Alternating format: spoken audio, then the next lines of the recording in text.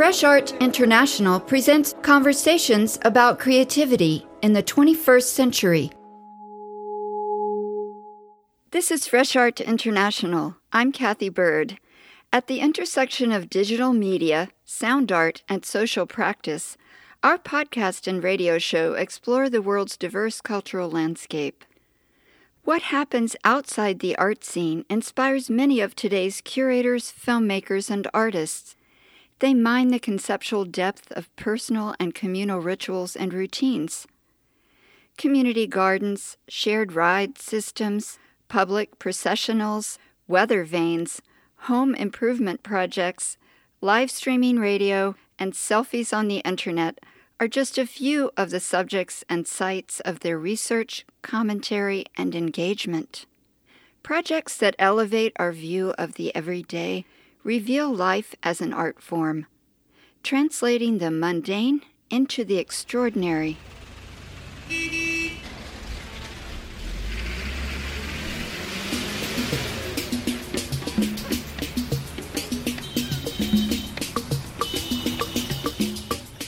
In Port-au-Prince, Haiti, embellished buses, camionnettes in French, offer vivid, everyday encounters with art.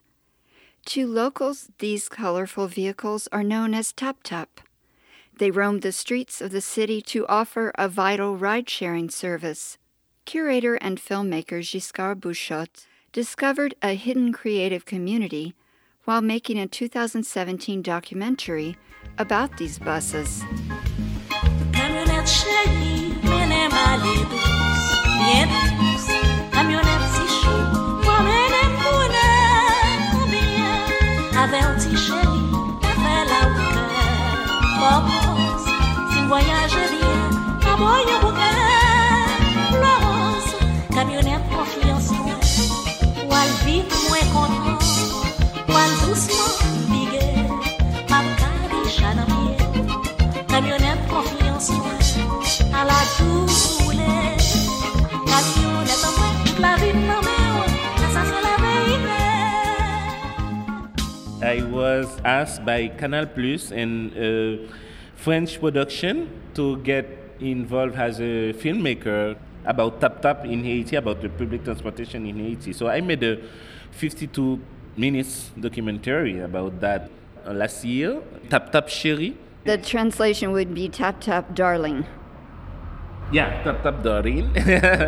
And it was interesting because Tap-Tap is considered as a moving artwork in the city, and a lot of cultural professionals are involved, like designers, like painters.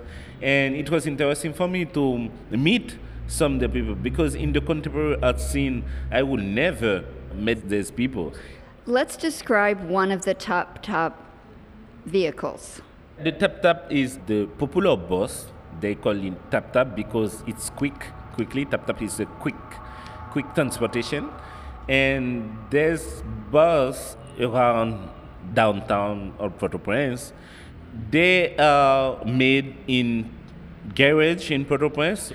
We decided to go to the garage and to see how these buses are made.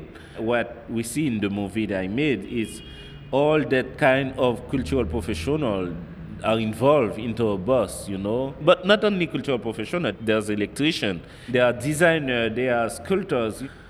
To make it come to life. Absolutely. And it's interesting, that kind of collaboration. So these buses, the cladding, I guess would be a good word to describe it. The cladding has designs, it's very colorful, there are images, there's text.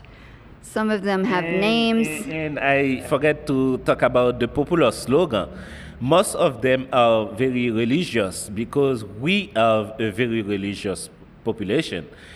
But some of them are very ironic, and I love the ironic ones. Someone get the money to the lottery, then thanks God for the money. If his dream was about a woman, and he can put the name of the woman on the bus, so it's very funny.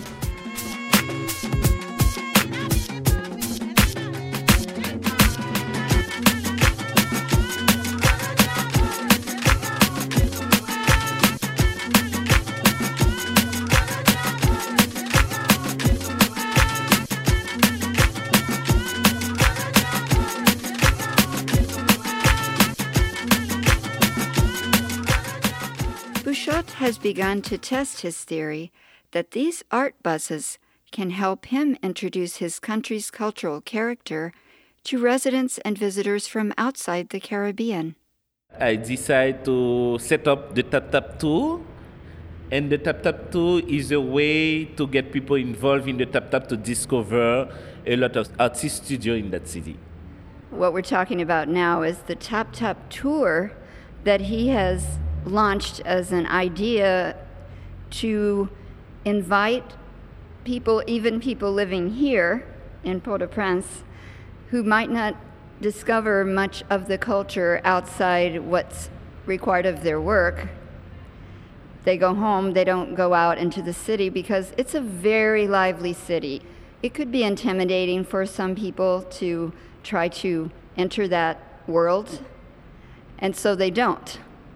Yeah, absolutely, because I realized that a lot of people live in here for years and they never gone to a voodoo ceremony, they never gone to some artist studio to see what kind of work they are doing and the way they are working. And it's important to understand that city or that country to see this kind of reality. And I was shocked, when I met someone and they say, "Oh, I'm here for 5 years and I never been at the voodoo ceremony." So Tap Tap 2 is an answer, to let people to discover the creative city. Because we used to see the Port-au-Prince like chaos city. We decide to see the creative city, or to show the creative city, to show the artist studio, to show what we are doing.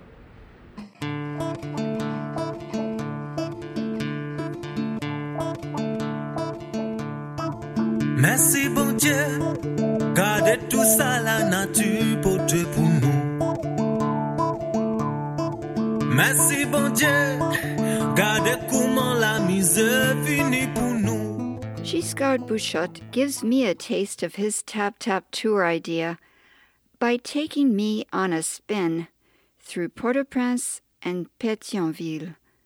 Downtown, we stopped to meet local artists known collectively as sculptors of the Grand Rue. These culture makers salvage what many would toss in a trash bin: old tires, rusted gas cans, bicycle and car parts, bent nails, bits of charred wood, cast-off clothing, and even some of the human remains found in sections of the city that a massive 2010 earthquake reduced to rubble. Artist André Eugène invites me to explore his open-air studio and the outdoor museum just beyond.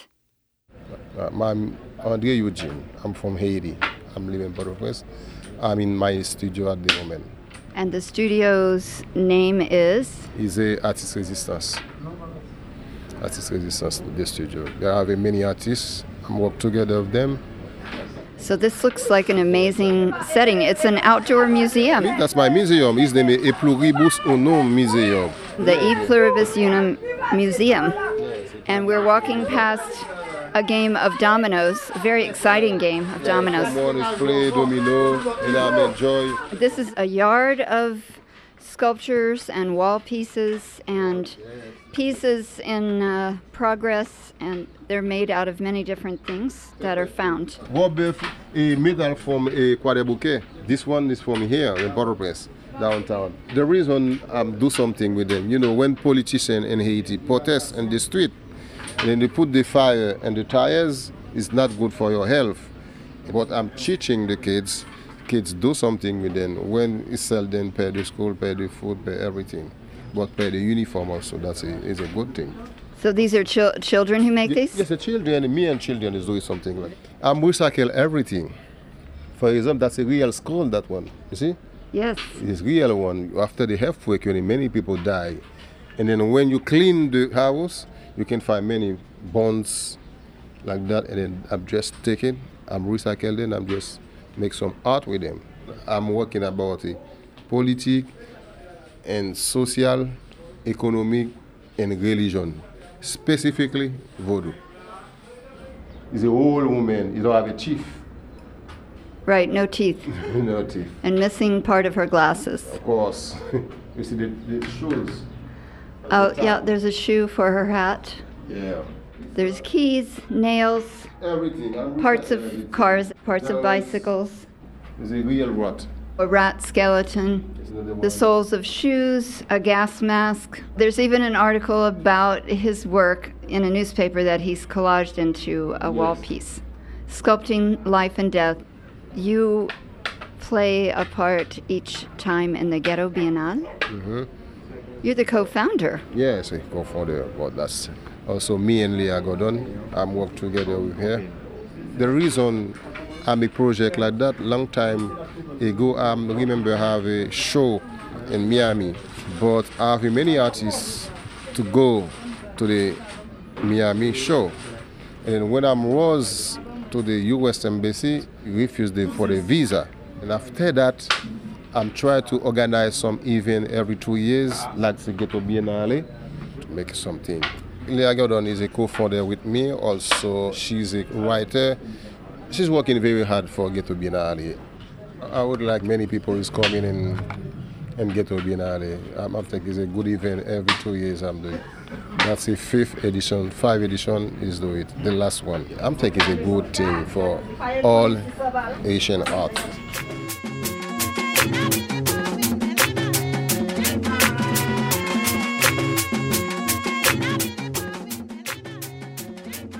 In Haiti, sculptures made of rubbish have inspired a public art biennial that's earning art world attention.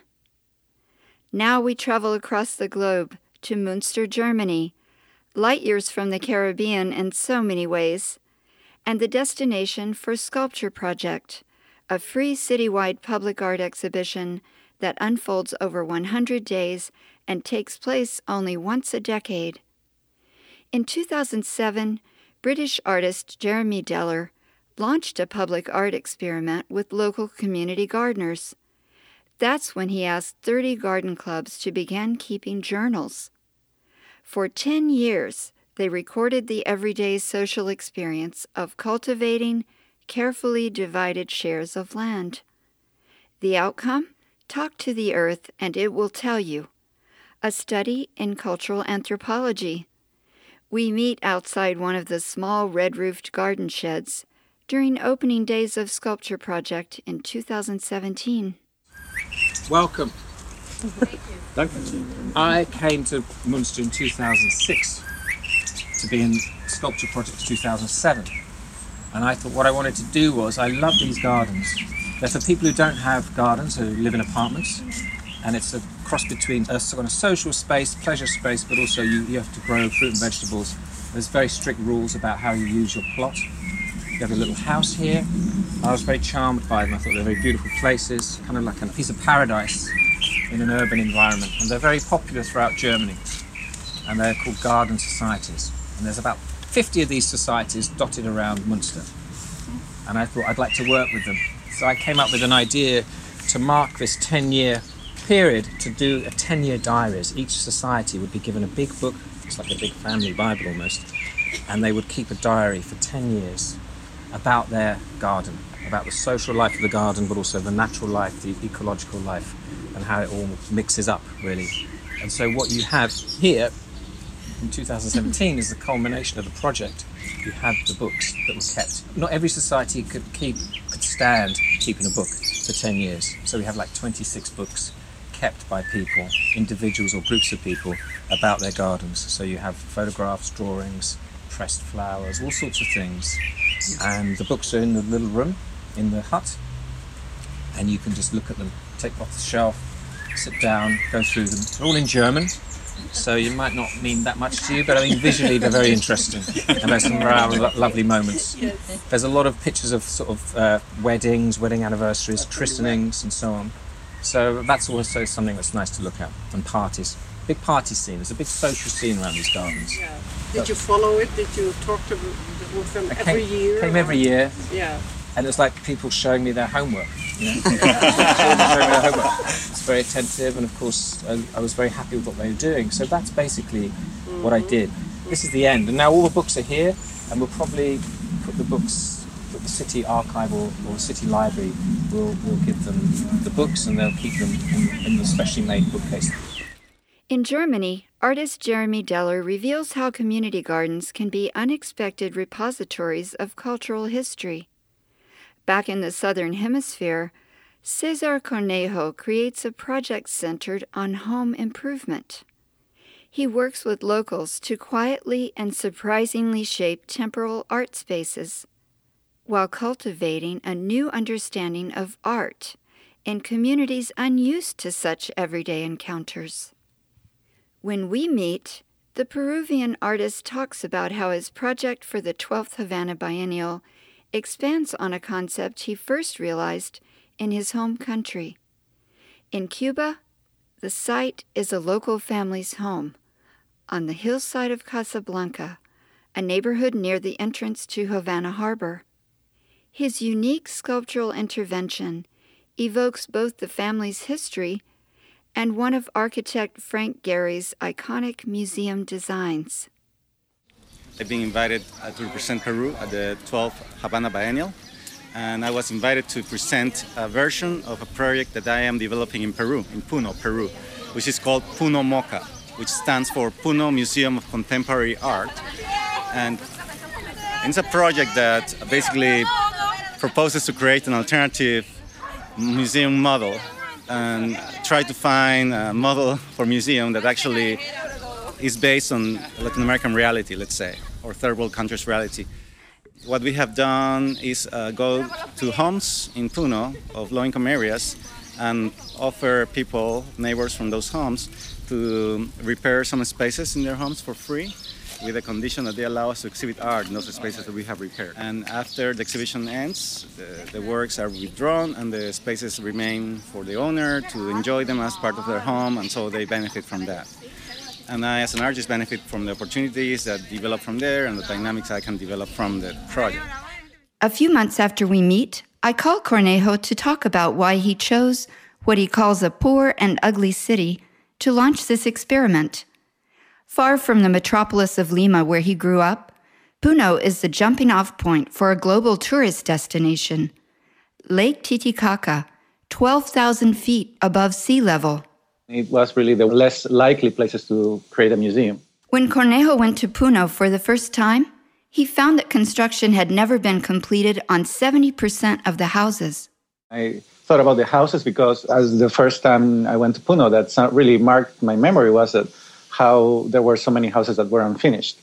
So the project basically proposes to use that instead of bringing Western or first world country models of museums, that require lots of investment and these, magnificent buildings. I thought, these are our buildings, this is our architecture. I thought we can create a model by which they benefit and also we benefit. Achieving such a project involves many dimensions of engagement. There are aspects that have to do with finances, like business, aspects that have to do with education, aspects that have to do with environmental research and development of environmentally friendly technology. I started working small scale because I didn't have money yet to do any significant work, but it still was meaningful. This concept is portable. The artist could create a mini museum in any number of small neighborhoods around the world, but building the necessary partnerships is essential. And connecting on a personal level is not always easy. More important even than the place, to me, is the people, right? Finding the neighbors that actually can be good partners for the project, because that is the key to succeed. Because there has to be this trust between them and me, a good relationship to be able to have a happy ending and good experience for everyone. The project turned out to be a perfect fit for the theme of the 12th Havana Biennial, between the idea and experience. For the Havana Biennial, we have been introduced to the family Alberto Chinique. This house belongs to that family. It's an old family here in Casablanca. And Mrs. Maritza Otero also lives there with her daughter and her son, and they have been extremely helpful also all along the process. In this house, we have repaired the entrance. There was some structural damage from already the weather conditions, and cracks have been repaired, the structure has been repaired, and then inside the lobby and the one bedroom also walls have been painted and glass have been put in the window. We have an exhibition of 2 Colombian artists at the moment who are also guests of the biennial. The biennial's organizational structure and financial support allowed Cornejo to expand on the Puno Mocha model, to move his idea to the next level, with an exterior spatial intervention that involved the family and their community in a new way. Havana has been a step forward in actually me being involved in creating a sculpture statement in the facade to show that this is a museum. And that's an idea that I've been thinking about for a while, but then until all the circumstances come together, it's really hard to do it. Cornejo's team transformed the entrance of the hillside home into a temporary contemporary landmark, visible from the ferry landing below. The sculpture tells the family's maritime history. A great-grandfather had operated a ferry boat service for Casablanca before the Cuban Revolution.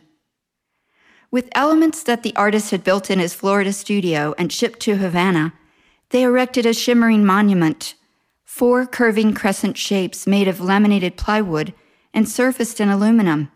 Suspended at different heights and angles from a central column, the faceted reflective form evokes architect Frank Gehry's design for the Guggenheim Museum in Bilbao, Spain. Where do you go next with this idea? I feel making something as significant like we did in Cuba, in Puno, would be very, very important. They would complete the idea of Puno Mocha not being only a project that deals with architecture and art, but also that's integral to the fabric of society. That is the next level, I would say. It's less material and more spiritual. In 2018, a public art and digital engagement project that goes by the name of Withervanes came to Miami with a definite sense of humor, but a far less than optimistic point of view. Detroit-based experimental design duo Root of Two, Cezanne Charles and John Marshall, translate the traditional weather vane into a 21st century radio transmitter. Their 4-foot-tall, internet-connected headless chickens change color and direction to convey the climate of fear propagated by the media. At the invitation of Locust Projects Miami, they mounted their headless chickens on the roofs of 3 buildings across downtown Miami, the Design District, and Biscayne Boulevard.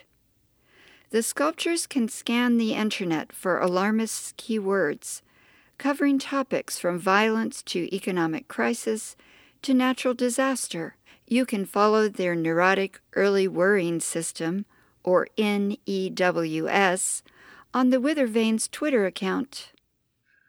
Really, the project, what it does is it looks at the weather vane as what was previously an agricultural informatic device. And so what we wanted to do was look at how we would update that for the 21st century. What we've done is we've created a headless chicken weather vane, which is driven by the climate of fear on the internet. Journalists from all around the world, when they upload news stories, the system essentially locates where that is coming from, reads the message, and then assigns values based on keywords that first come from what Homeland Security does, but then we've adapted that and put things from local people into that database as well. And so it generates a score, a value for the story. That will drive the chicken to spin around and to change colour based on the amount of fear and threat that's in that news item. I've seen it on the roof of Locust Projects. There are 2 other sites in Miami where the Wither vane is installed. So one of the things that's important about the project is that it always explores some sort of relationship to the way that news and media operates, and particularly that it seems as if it's something that's really ephemeral, and yet it can be really tied to sense of place and sense of geography, especially if you think about the way that we're losing out on local news media in so many places across the U.S. We really were thinking about not how each Wither vane adopts the attitudes or positions of a neighborhood, but how each Wither vane represents an issue area, because we were very interested in the way that special interest activism, or lobbying for that matter, has really been able to shape both the news media itself, but then also our politics. And so the Wither vane that is on top of Locust Projects pays close attention to news stories that are tracking around the socio-political imaginary. For the other two, we chose the themes of ecology. In the weather vane that is downtown, we are really looking at environmental and ecological issues, and it's paying close attention to media that is reflecting that. And with the one that is actually in the MIMO district, we're paying more attention to things that relate to the economy. What are the alarmist keywords that would activate motion in the weather vanes? The primary source that's coming in is Reuters World News. So basically we're paying attention to that. And what we're doing is we're actually looking at a database. We have 911. The original database came from the Electronic Frontier Foundation when they basically got from Homeland Security the words that are used on social media. So what Homeland Security looks at social media for. And those could be words like Afghanistan is in there, Mexico is on there, like things like bomb, hurricane, all these kind of things on there. If you use those words on social media, then a bot somewhere, an algorithm will cross-index and check your posts to see if you're up to anything. And in Miami and Florida, we do workshops with local people where we do a bit of training and building small electronic systems, but through that we actually get to talk to them about what they're afraid of. So we use their words and we put those into the database. So one of the things that is distinct about Miami that was a surprise to us was the fact that climate gentrification is such a big issue. Climate gentrification? Yeah. That's a new word for me. Tell me what that means. In doing some of the workshops and the artist talks that we did on the ground, as well as even looking at stories coming out of the local news media from Miami, what was being highlighted as climate gentrification was a set of actions and activities that were beginning to displace communities. So whether it's particular neighborhoods who were able to get their streets raised versus other neighborhoods who were poorer or had less influence or access to power were not able to get their streets raised. That's like one issue area underneath this broader brush topic of climate gentrification. But then also the way that people were beginning to leave what used to be thought of as prime real estate areas on the coast and on the beach and are moving further and further inland. And again, also displacing communities that have long held some of those other places in Miami home. So there's a suite of actions and activities that people are beginning to think about, but it's the fact that the gentrification that is happening is being motivated, particularly as a result of the negative impacts of sea level rise or climate change. What I like about this is the weather vane reference, the fact that it responds to social climate, environmental climate, political climates, and right now it's such a volatile universe we live in that it's great to have a way of gauging how we're dealing with it every day, because a lot of us try not to look at as much news as we used to because it is alarmist. Yes. And then others would find it comforting to know that there are these local harbingers of, what would it be? Harbingers, symbols, signs, active responders, first responders. I mean, I'm perfectly happy that you use the word harbinger, because I think of them as, it's like when you get the winking light on your dashboard, like something's wrong with your engine and you don't know what it is.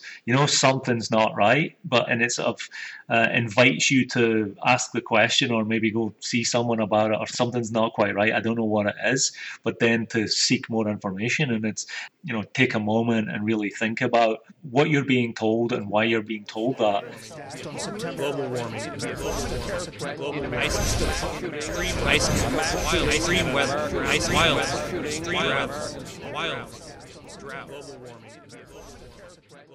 While Cezanne Charles and John Marshall speculate on our shared role in today's global climate of fear, Guadeloupe-born curator Claire Tancon suggests there's much to be learned from one dimension of contemporary performance art.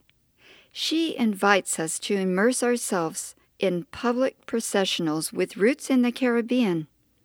Her traveling exhibition project, En Masse, Carnival and Performance Art of the Caribbean, features 9 commissioned performances realized across 8 cities in 6 different countries. Exploring cultural events that take place in the street, En Masse connects Carnival, masquerade, and performance, the global diaspora, and transnationalism. Thankam poured that energy into Tide by Side, a jubilant processional that took place in late 2016 to celebrate the opening of a new arts district on Miami Beach.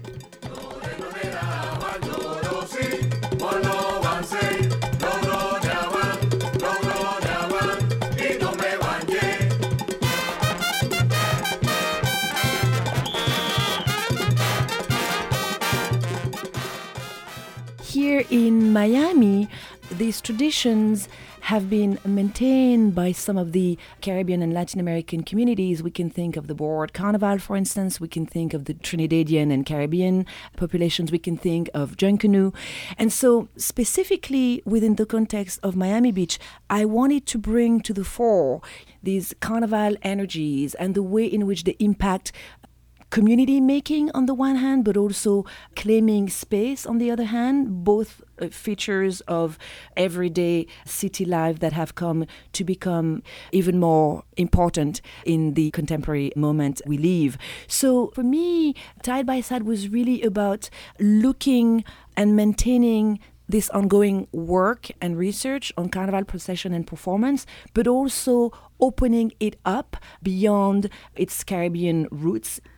We can form shared affinities among people and, form constituencies that may not be otherwise possible if it wasn't for this human rapport that is created through various means of communications, including movement-based practices. Tide by Side is obviously a pun, the idea of building community in Miami Beach, in Miami more broadly, tide after tide, side by side. So with side by side the notion of community making, with tide after tide, a relationship to the ecology, an ecological economy of art making also. So Tide by Side, the opening processional performance of the Fine Art District, a really unprecedented mini urban experiment. Let's describe how the procession will unfold. Despite the organizing principle that I have implemented, it really is not a parade, certainly not of the triumphant kind. It will not solely unfold on Collins Avenue. It will really invade, infest, inflict motion within the entirety of the Fine Art District. Those who come to experience this will not just be standing at the side of the street watching things go by. They will have opportunities to join in and explore the district too. Absolutely. And this is where one begins to understand how malleable this particular content provider that the processional performance can be. It's really a way to thread these various performances in time and space, but also to allow energy to rebound off of each other. So it is by no means a traditional carnival, neither it is fully a demonstration, although there will be such elements within it. It really is an original work of its own that is held very tightly, but also in a very fragile fashion, based on the very energies that are produced in the very process of making that we're in, and the magic, really, of live performance, particularly of the massive dimension that this particular genre of performance takes. It is not something that is safely rehearsed, in a museum. It is not something that is bound by walls in any way. It is really something that happens live with hundreds of participants, thousands of audience members. So it's a very significant difference in terms of the way in which we have come to think of performance. This temporary community that we have been forming for 2 years that we've been working on the project, that we are further cementing within, the weeks leading up to what is in fact only but the culmination of a long process that we also do hope will continue after the performance is over. I was among thousands to fall under the spell of Tide by Side, beginning and ending in the street.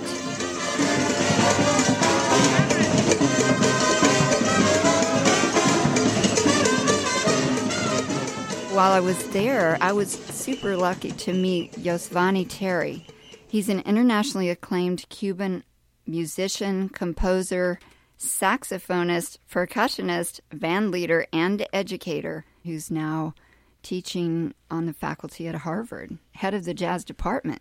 And he is the composer of the sound of the conga irreversible that was dreamed up by Los Carpinteros. This was a performance project where dancers dressed in black danced the conga backwards, heading north on Collins Avenue. My instrument is saxophone. I'm a saxophone player and composer. I'm coming from a family of musicians. My father is one of the Cuban legends within the Cuban popular music. I moved to New York in 1999, and it was not until 3 years ago that I went to Havana, and they approached me because they have this idea of making this very unique piece, and they explained me the whole concept of it, in which they wanted the dancers dancing backwards, and they wanted to have a music composed to it that it would give an effect that would accompany the choreography. So 16 dance couple dancing backward, being carnival music, something that is very popular and massive. The challenge was like the music needed to have a groove for them to dance. I just couldn't arrive with something like experimental John Cage type of that. It wouldn't really serve the purpose of the music. So what was the solution? Go home and study the music that preceded all of the carnivals in Cuba, and then figured out ways with the, all the musical tools that the composer have at his disposal to create the sound for this piece. It's beautiful. Thank you so much.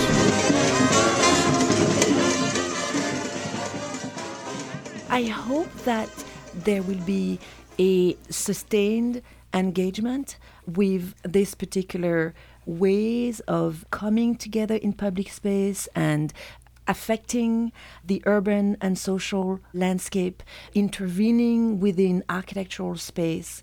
And I hope that our minds and heart and bodies will be transformed, because ultimately these processes are transformative, and performance is meant to be transformative. And I think it is even more so and even more true when it's on the mass scale with such great popular reach.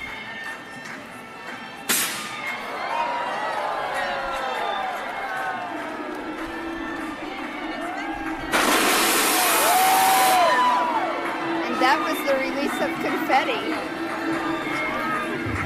Red confetti flying through the air.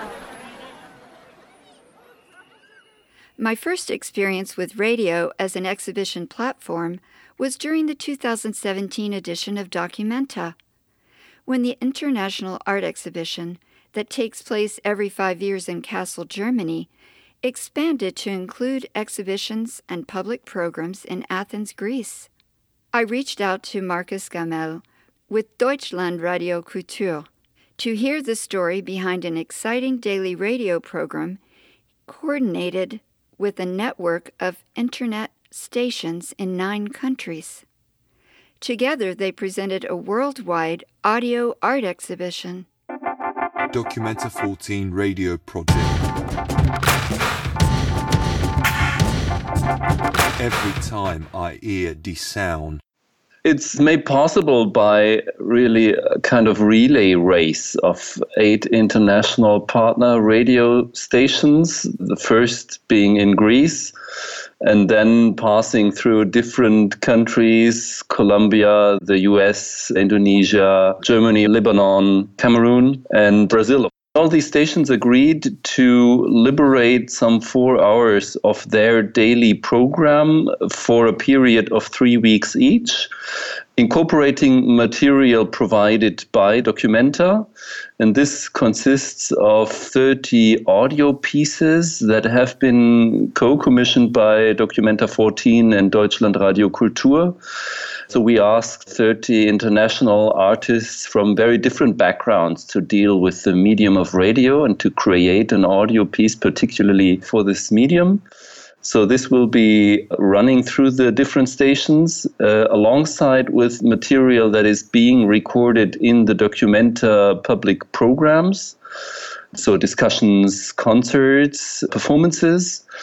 And then the partner stations are also incited to go look into their archives and other audio archives in their respective countries and find material that resonates with what Documenta is proposing and tells their own story on similar topics.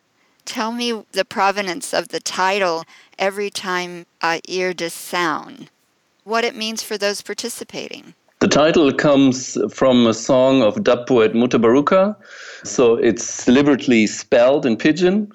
Obviously, by leaving out the H of here, it becomes ear, so there's a wordplay in it. But it also refers to the African diaspora, the Black Atlantic, as a kind of model for many migration movements around the world in the past centuries, but also nowadays. Sound is a very good medium to convey this kind of migration because it travels along with those who migrate. They have their languages, their songs, their bodily sounds that come along with them, that then infiltrate other cultures, that communicate with other cultures, that sometimes create misunderstandings that can be productive or dangerous, but always have a certain effect. I'd love to talk about a few of the commissions. One in particular I know will resonate with many listeners in the United States is by Caroline Bergvall, Oh My, Oh My, Yes. titled Pink Trombone, 21 January 2017. Many people were involved around the world with a Women's March after the inauguration of the latest U.S. president. On the morning of the 21st of January 2017, I get up, get dressed, shake off the shadows and get out. Shake off the shadows, shake off the shadows, shake off the shadows and get out. Come out, come in. This is the journey of the deep crowd. This is the long bell resonance from Washington to London, Detroit, Paris, Leeds, Athens, Oslo, Rio de Janeiro, Tokyo, Macau, Vancouver, Johannesburg, Berlin, Kassel, Dublin, Jakarta, Beirut, New Delhi. Political activism through sound is a topic that pops up in a lot of these commissions we made. Caroline Bergvall really makes a very strong point on resistance, voicing the critique to the political situation in the US right now from around the world. We have hardly begun to relate and relay in long lines of being and the energies of the heart. Another one that I found very beautiful to listen to and would love to know more about is titled The Density of the Transparent Wind by Michele Ciacoferi, about the Mediterranean Sea.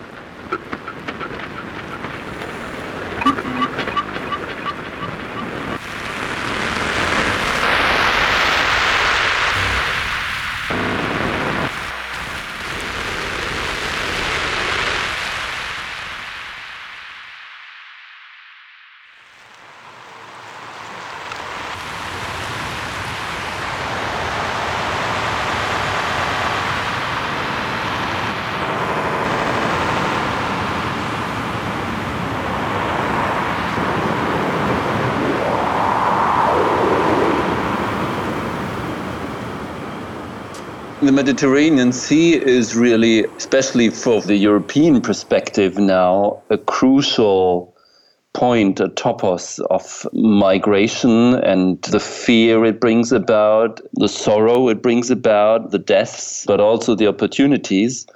Kele is evoking all this through making this sound composition, digging into the waves and their noise, their white noise, and sparking these images of people crossing the sea and the stories they carry with them. The Mediterranean is another recurring motif in these commissioned pieces. What about the piece that evokes Myanmar by Alvin Curran?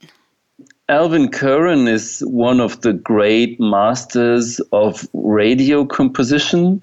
He used to be part of the electronic group Musica Electronica Viva, so his practice reaches back into the 1960s when they were doing sound experiments between electronic music, improvisation, and composition.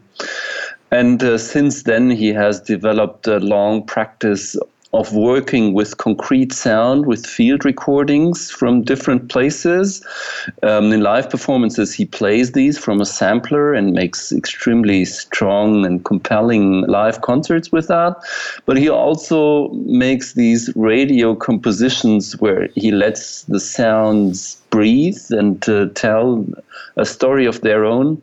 Myanmar is a country we hear quite a lot about in the news, but we have a really hard time getting valid information about, really understanding the political implications, the society. It's quite a closed-off country. And Alvin has been traveling there for several times over the past years and just collected field recordings from temples, but also from the streets, from encounters with people there. And he has a very careful way of letting these sounds speak for themselves.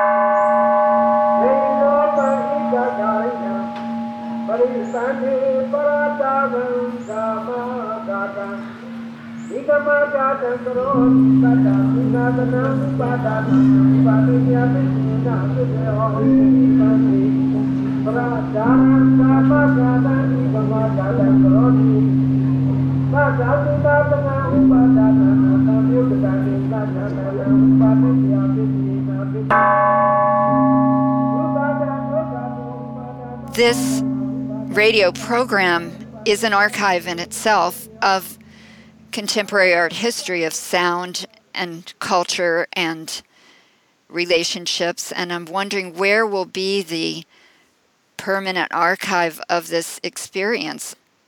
Part of the particularity of radio is that it goes by. It just happens. This is also part of the concept. You're really incited to listen to the radio at the moment when it happens. We do store the material and we do think about an eventual publication. There's no clear form for this yet. Documenta 14 on Cannibal Radio.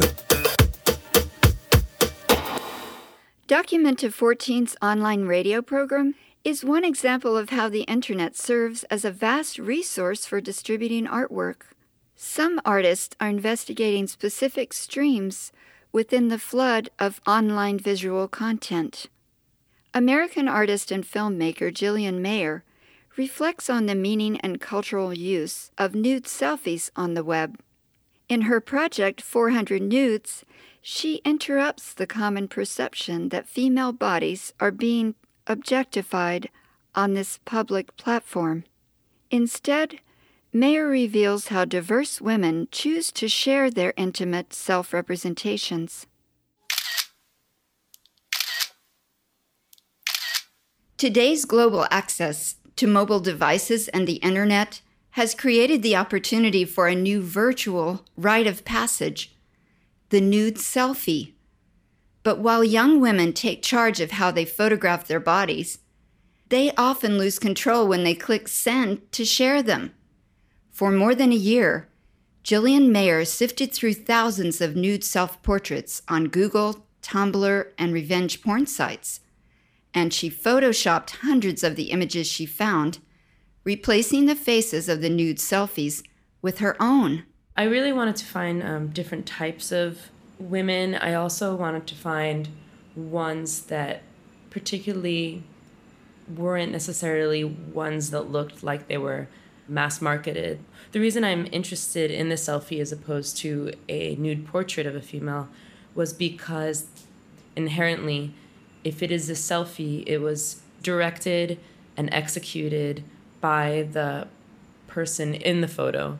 And then if it was accessible to me, it's because that person sent it to someone else. So it wasn't a personal photo that was to remain on their cell phone. It was one that was meant to be shared. Most of the time in my research, nude selfies were not meant or initially intended to be mass distributed. There's a certain age group reflected. You chose an age range. I chose anyone to me that looked over 18. You weren't looking on adult sites. You were looking on mainstream Tumblr, Google. I was going for public sites, especially revenge porn ones, because those are ones that are uploading pictures of females where they weren't authorized, to recapture and reclaim these images of these girls. Scrolling through the images, I realized there's something really positive here. In their poses, these young women show what they love about their bodies. They control the male gaze when they snap the photos. I think it's great that people document themselves, and so many of the women in this batch, or the women that were most easy to find, have really beautiful bodies, and they're all really different. So that was exciting to see. The women, I don't want to use the word objectify, but they definitely center themselves as the main event in the photo. So they were all taken with acknowledgement, yet after that is when the information kind of gets blurry. There's no shortage of nude selfies on the web. In fact, Jillian had over 1 million naked bodies to choose from.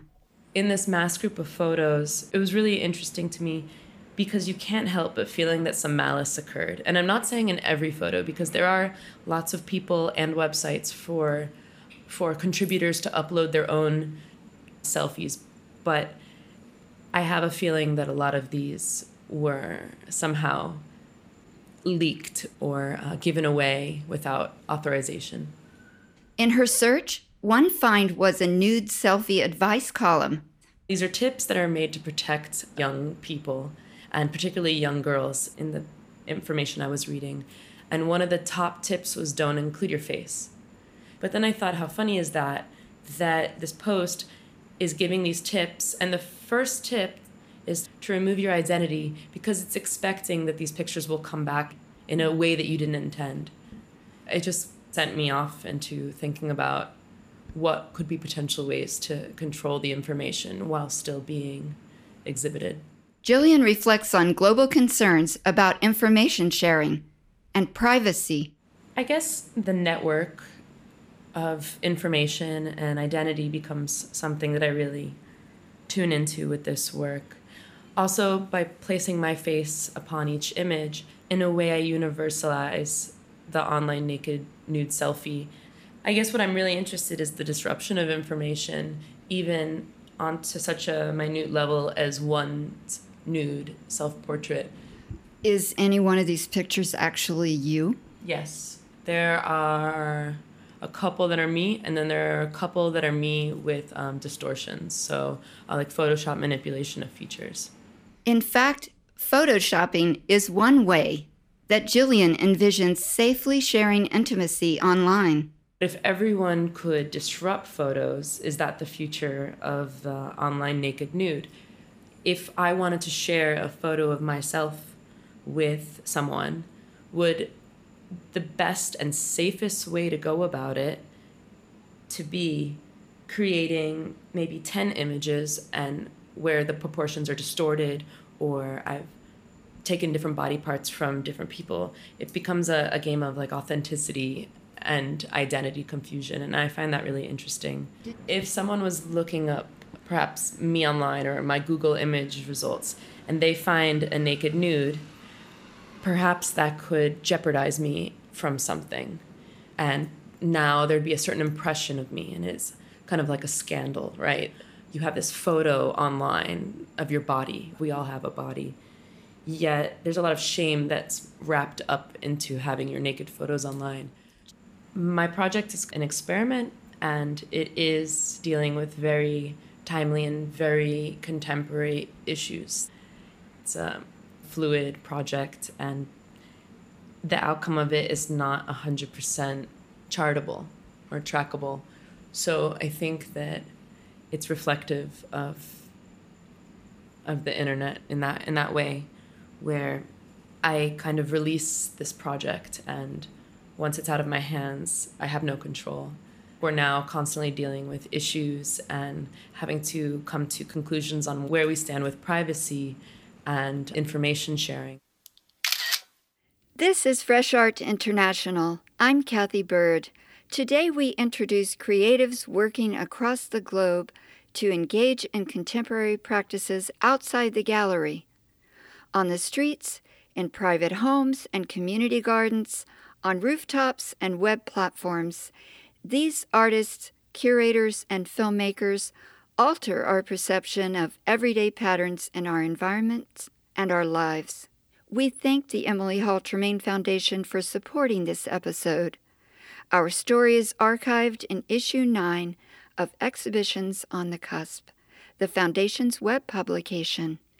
You'll find Fresh Art International episodes anywhere you go for podcasts. It means a lot to know you're listening. Thanks to followers like you, we've been sharing stories about creativity since 2011. Go to freshartinternational.com and click on the red support button to give what you can. The John S. and James L. Knight Foundation will match your contribution. Stay tuned for more contemporary art talk.